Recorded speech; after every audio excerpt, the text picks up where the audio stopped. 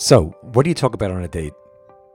Now, some people prepare lists of topics before each date to keep away the nerves. Some even have cute mnemonics to remind them of those topics. Now, that's all fine.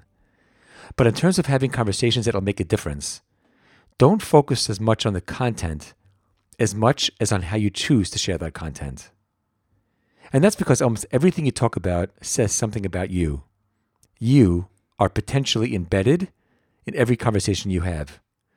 Whether you're speaking about your family, your school, yeshiva, seminary, the work you do, or even what you choose to share about current events.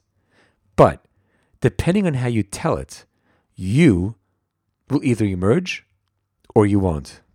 And the amount of you that emerges will depend upon how you tell it. And that's important because you want your date to get to know you every way he or she can. And so instead of hiding yourself, make sure that it shows up.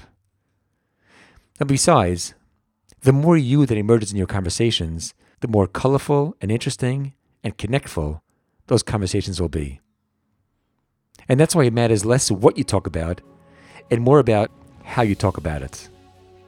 In our upcoming episodes, we'll present a few strategies on how to allow yourself to emerge in these conversations and to do it in the most natural, informative, and captivating way.